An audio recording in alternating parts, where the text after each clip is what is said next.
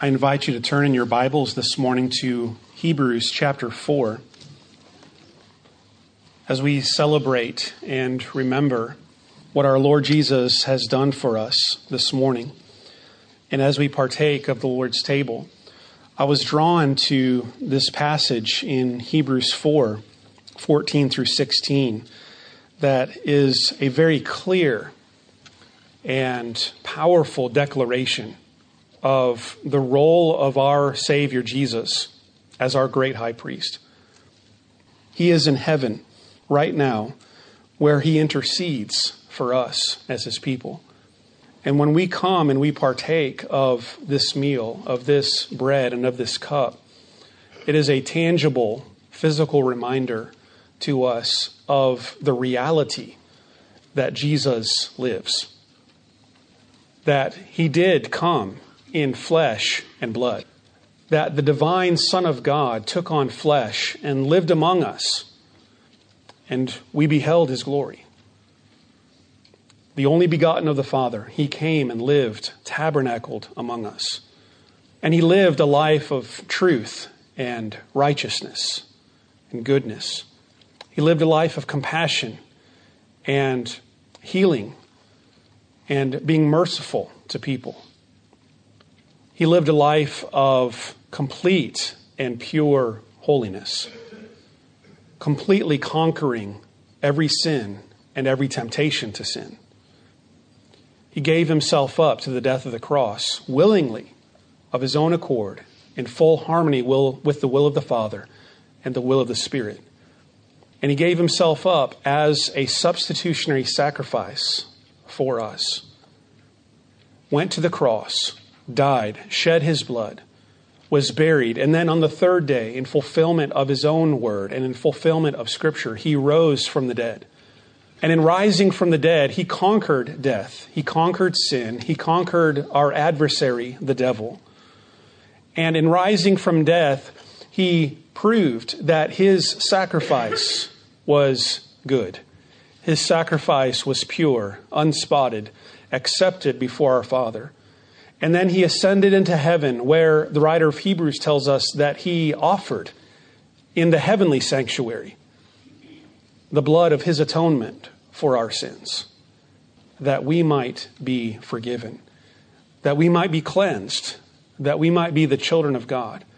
And even now, having ascended to the right hand of God, he remains there, alive, the risen Son of God. He is our current and forever mediator and intercessor before the presence of God.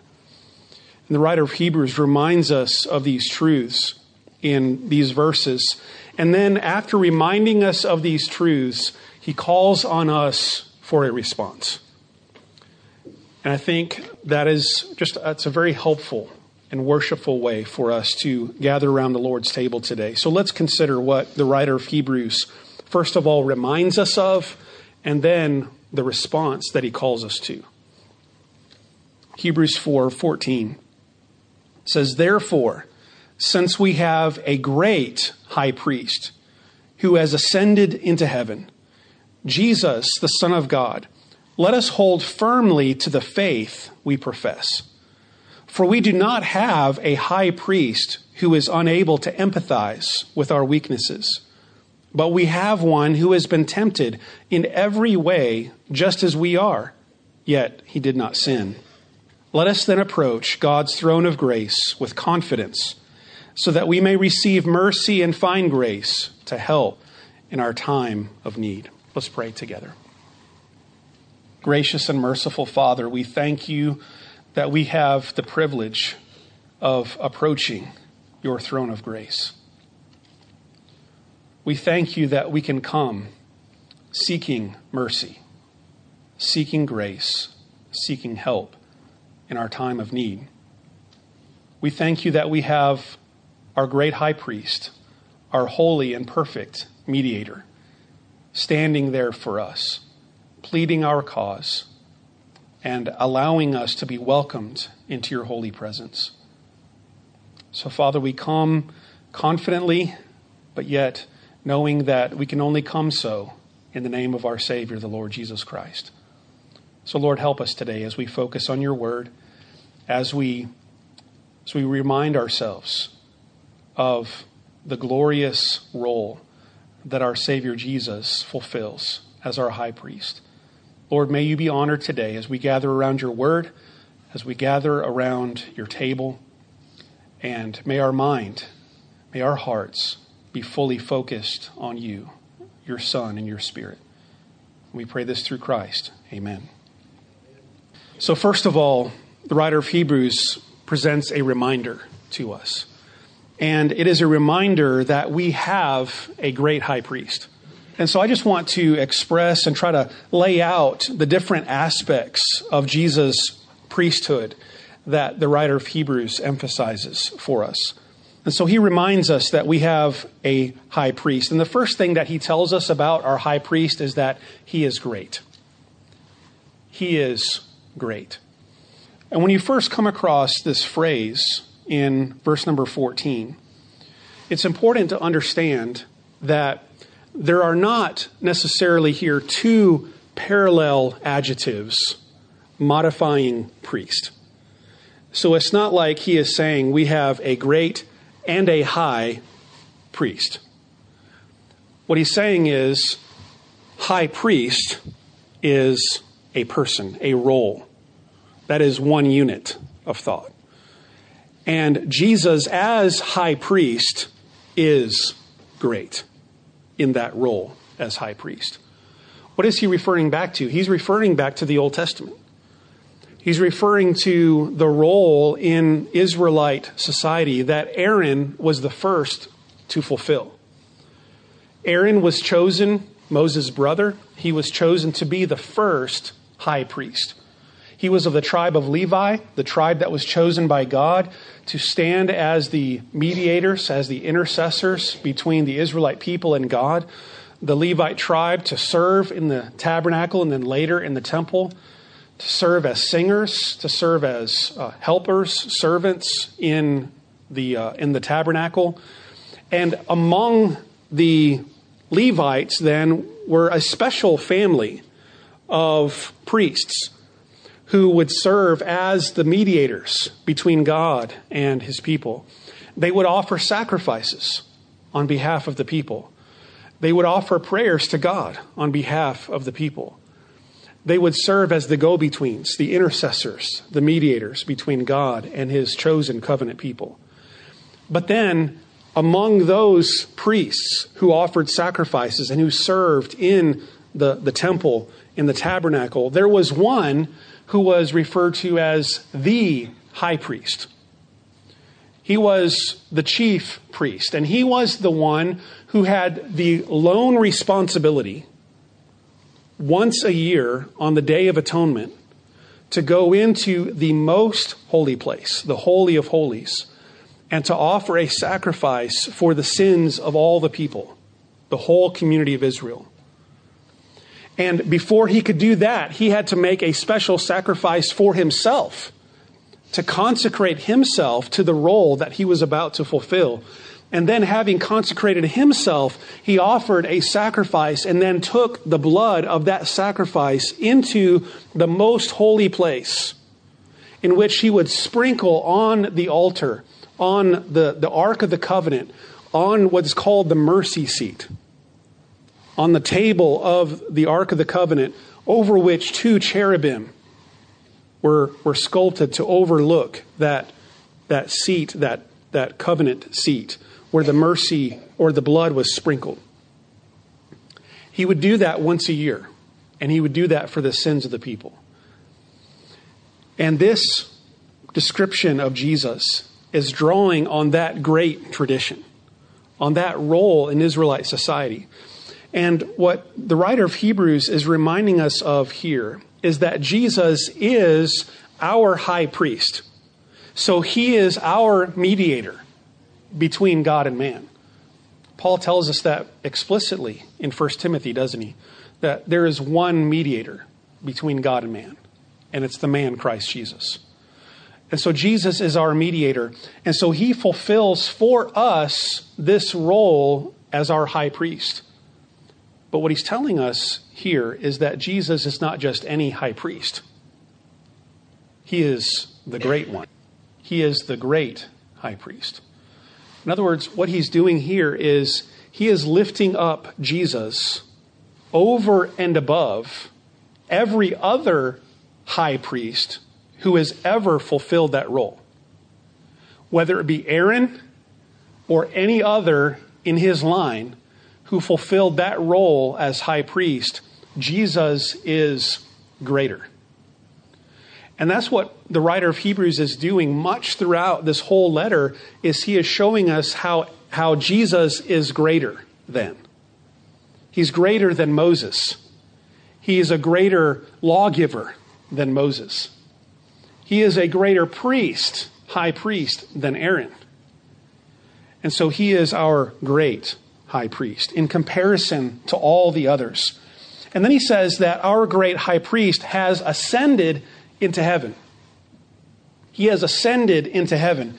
And I think what the writer of Hebrews is intending for us to understand by that phrase, that Jesus has ascended into heaven, is not only his victory over death, not only his preeminence over all powers and authorities, which is what we normally associate in Scripture with Jesus rising from the dead and then ascending to heaven. His ascension into heaven communicates the fact that he did conquer death. His ascension into heaven at the right hand of the Father does communicate the fact that he is the Lord over all powers and principalities and authorities. But in Hebrews specifically, when it talks about Jesus passing through the heavens, into the heavens, it is referring to his role specifically as priest. In fact, later on, he is going to get more specific about the role of high priest in this letter to the Hebrews. And he's going to tell us that Jesus, very much like the high priest, would go behind the veil and offer the blood on the Ark of the Covenant for the sins of the people. Jesus did that for us when he ascended into heaven. So he ascended into heaven and in a spiritual sense went behind the veil, went into the most holy place, and in a spiritual sense offered up for us his atoning blood in the presence of God. And so this phrase, he has ascended into heaven, means that he has taken his place inside the most holy sanctuary, where he is offering for us the blood that atones for our sins. Now, here's the amazing thing about the comparison with Jesus and other high priests, is that Jesus is not offering the blood of a bull or a lamb. He's offering his own blood, isn't he? And so in the case of Jesus, he is not only the priest, he's also the lamb. He's both the sacrifice and the priest who offers the sacrifice on our behalf. And so having offered the sacrifice on the cross, he now rises again as the priest and takes the blood from the sacrifice into the holy presence of God and offers it on our behalf, where he stands as our mediator. So he is our great high priest. He is our ascended or exalted high priest. Our priest is Jesus, a Savior. He specifically mentions him by name so that there is no misunderstanding about who our high priest is. But in mentioning his name, there is also significance attached to that name, isn't there? Because Matthew 1:21 reminds us that Joseph and Mary were to give him the name Jesus. Why? Because he will save his people from their sins. Jesus is another form, essentially, of the Hebrew name Joshua, or of Hosea even, Hoshea. It is Yahweh saves. Yahweh saves. And so Jesus is our high priest. He is our exalted high priest. He is our great high priest. He is the one who saves us, delivers us from our sins. And not only that, he says he is the Son of God.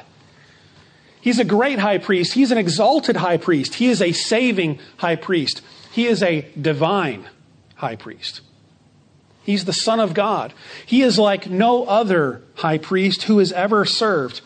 Later in Hebrews, he's going to show us some comparisons and contrasts between Jesus and other high priests. In the case of Aaron and the other high priests, they died, didn't they? They died. They could not last forever. In the case of Aaron and the other high priests, they sinned. They were imperfect. They first had to make an offering for their own sin before they could even make an offering for the sins of the people. So they were imperfect. They were flawed.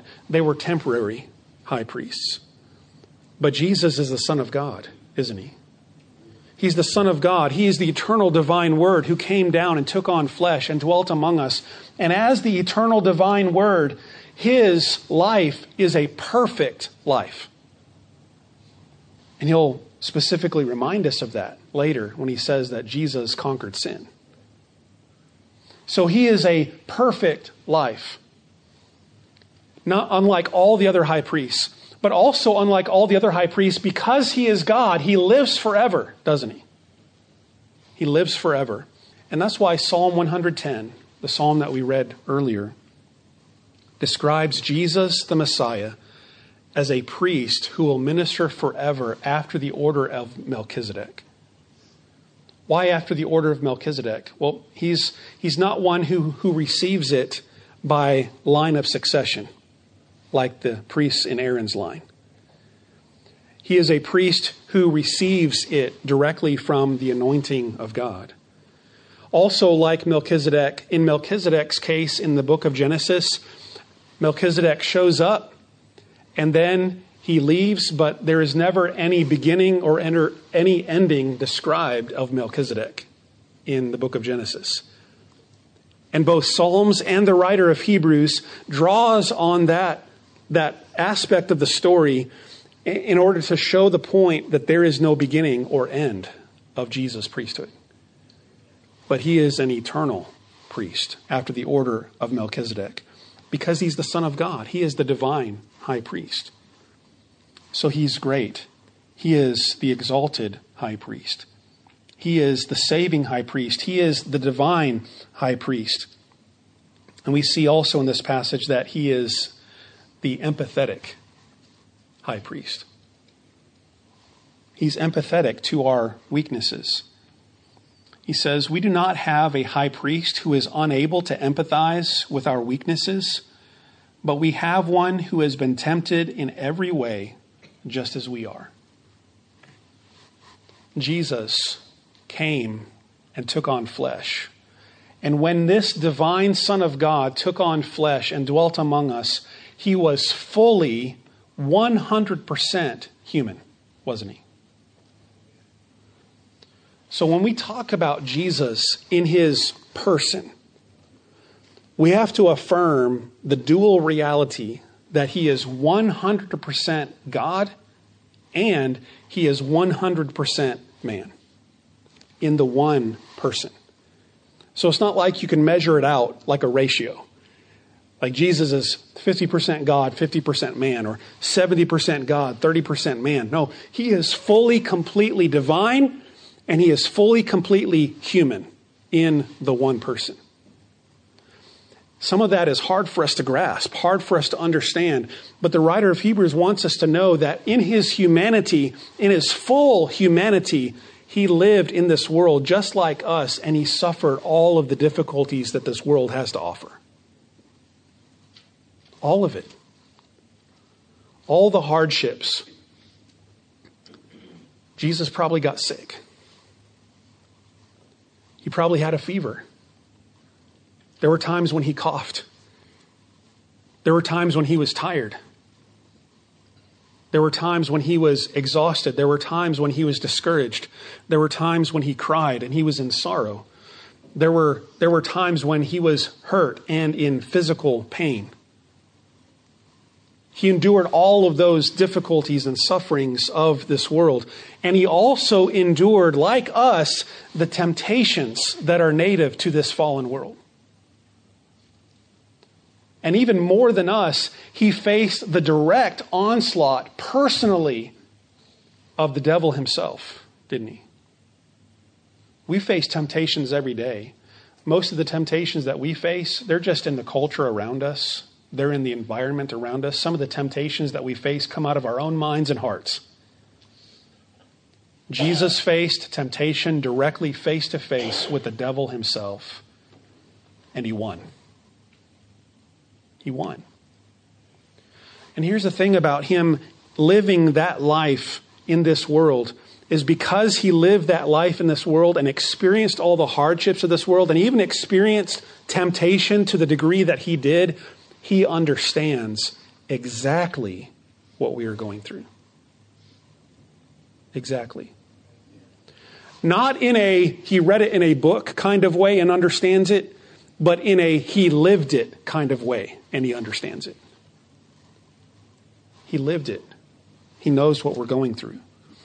And so therefore, he is empathetic toward our weaknesses, our physical weaknesses, the frailties, things that we struggle with in this world, even the temptations that we face. Jesus fully understands them, intellectually and experientially. And so therefore, he can serve with an empathetic and compassionate heart as our high priest. Isn't it helpful when there's a time of need, a time of hurt? It's helpful when you can talk to somebody who's gone through it, doesn't it? It's helpful. When we go to Jesus and go through Jesus to the throne of grace, we go through one who has gone through it. He's experienced it. We know that he cares. And so he's an empathetic high priest. And lastly, as a part of the reminder that we have a high priest, the writer of Hebrews says he is a victorious high priest. He's victorious over sin because he faced every weakness, every difficulty, and yet he conquered, didn't he? Yet he was completely without sin. Completely without sin. And so the sacrifice that Jesus made for us was a flawless, spotless, unblemished sacrifice. Just like those lambs in the Old Testament had to be healthy, full, unspotted, unblemished lambs in order to be offered to God, Jesus completely fulfills that picture by being a holy and morally pure, sinless, spotless lamb offered up for us and for our salvation. And so we have a reminder of our great high priest. But then he calls on us to respond to that.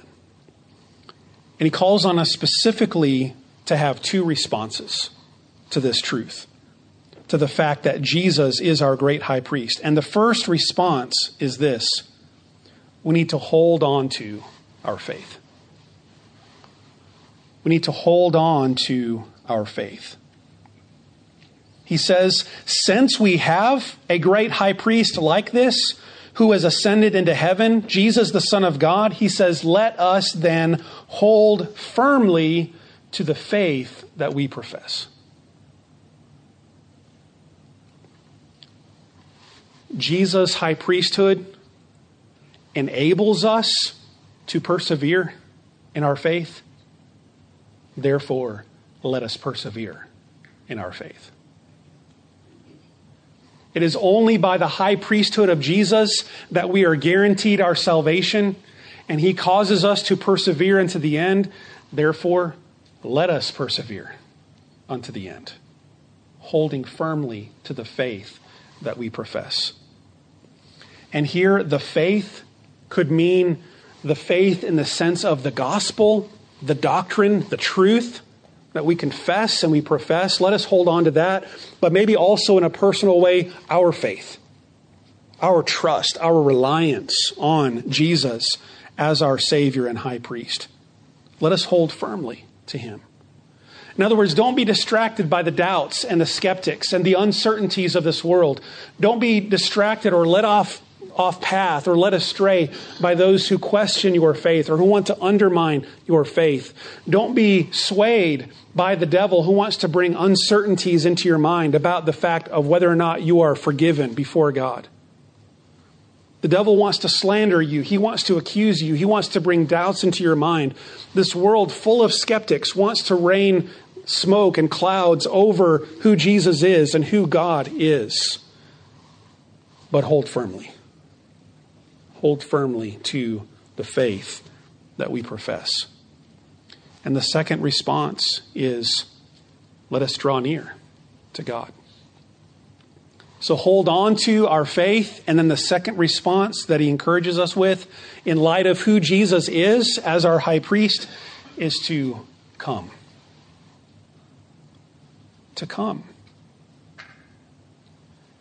And it's that aspect that I want us to focus on as we move into our time of celebrating the Lord's table this morning. Now, we're going to have servants, deacons, who are going to come, and they're going to bring the elements to you. But in your heart, in your mind, I want you to think of it as I am drawing near to God. I am coming in response to this invitation from the writer of Hebrews to draw near to God. Let us then come before his throne of grace. Let us come before his presence. And I think sometimes when we read verse 16, we think of it only in terms of prayer. We think of it in terms of prayer, that because Jesus is interceding for us, we can go to God in prayer and we can find the help that we need. And certainly that is fully true. That this definitely 100% applies to prayer, and that we can come before God's presence and we can call out to him. We can do so confidently, not because of anything in us, but because of what Jesus is and what he has done for us. We can come in his name, confidently knowing that we'll receive mercy and grace and help from our loving Father. So certainly prayer. But I think there's an aspect of this that also has to do with worship. Many, many times when we see this phrase, this wording used in the Bible to draw near or to approach, most often it's used in the context of worship. To come into the presence of God as his people, to draw near and to be in his presence, to seek his presence, to come and also in the context of Hebrews, as well as in some of the ways that this language is used in other places in Scripture, it still carries over into it, this drawing near with sacrifice, with an offering of worship. But here's the glorious thing about drawing near to God in worship is that we need not bring another lamb, because the final perfect lamb has already been offered. But we come with our lives, don't we? We come with our lives. The Apostle Paul says in Romans chapter 12 that then we should offer up our bodies as living sacrifices to God. And he says this is a pleasing act of worship, an acceptable act of worship before God. So let us come not only in prayer, but let us come in worship. Let us come seeking help, expectation in time of need. So let us come in worship, let us come in prayer, and let us come with expectation. Because he says that we can have the confidence, we can have the expectation of receiving mercy and grace and help in time of need. May our great high priest be on our minds as we celebrate the Lord's table today. Let us not be guilty of what Paul says in 1 Corinthians 11, of not discerning the body and blood of the Lord. But as we come to the table, as we partake of the bread and the cup, may we be very mindful of the Lord's body and his blood, and of the fact that now he has ascended into heaven where he is our high priest interceding for us. Let's bow in prayer together. Our Father in heaven, we thank you for the privilege of worshiping you. We thank you for the opportunity to draw near into your presence. We thank you that Jesus has paved the way for us by going first into the most holy place to offer on our behalf his perfect, infinite sacrifice for us. And now we may follow him and through him into your presence, where we may find grace and mercy. Lord, we thank you for all that you have done for us. Lord, as we're gathered here today to worship you, to sing your praises, to partake of this sacred meal, may our hearts and minds be fully on you. And we pray this in the name of Christ. Amen.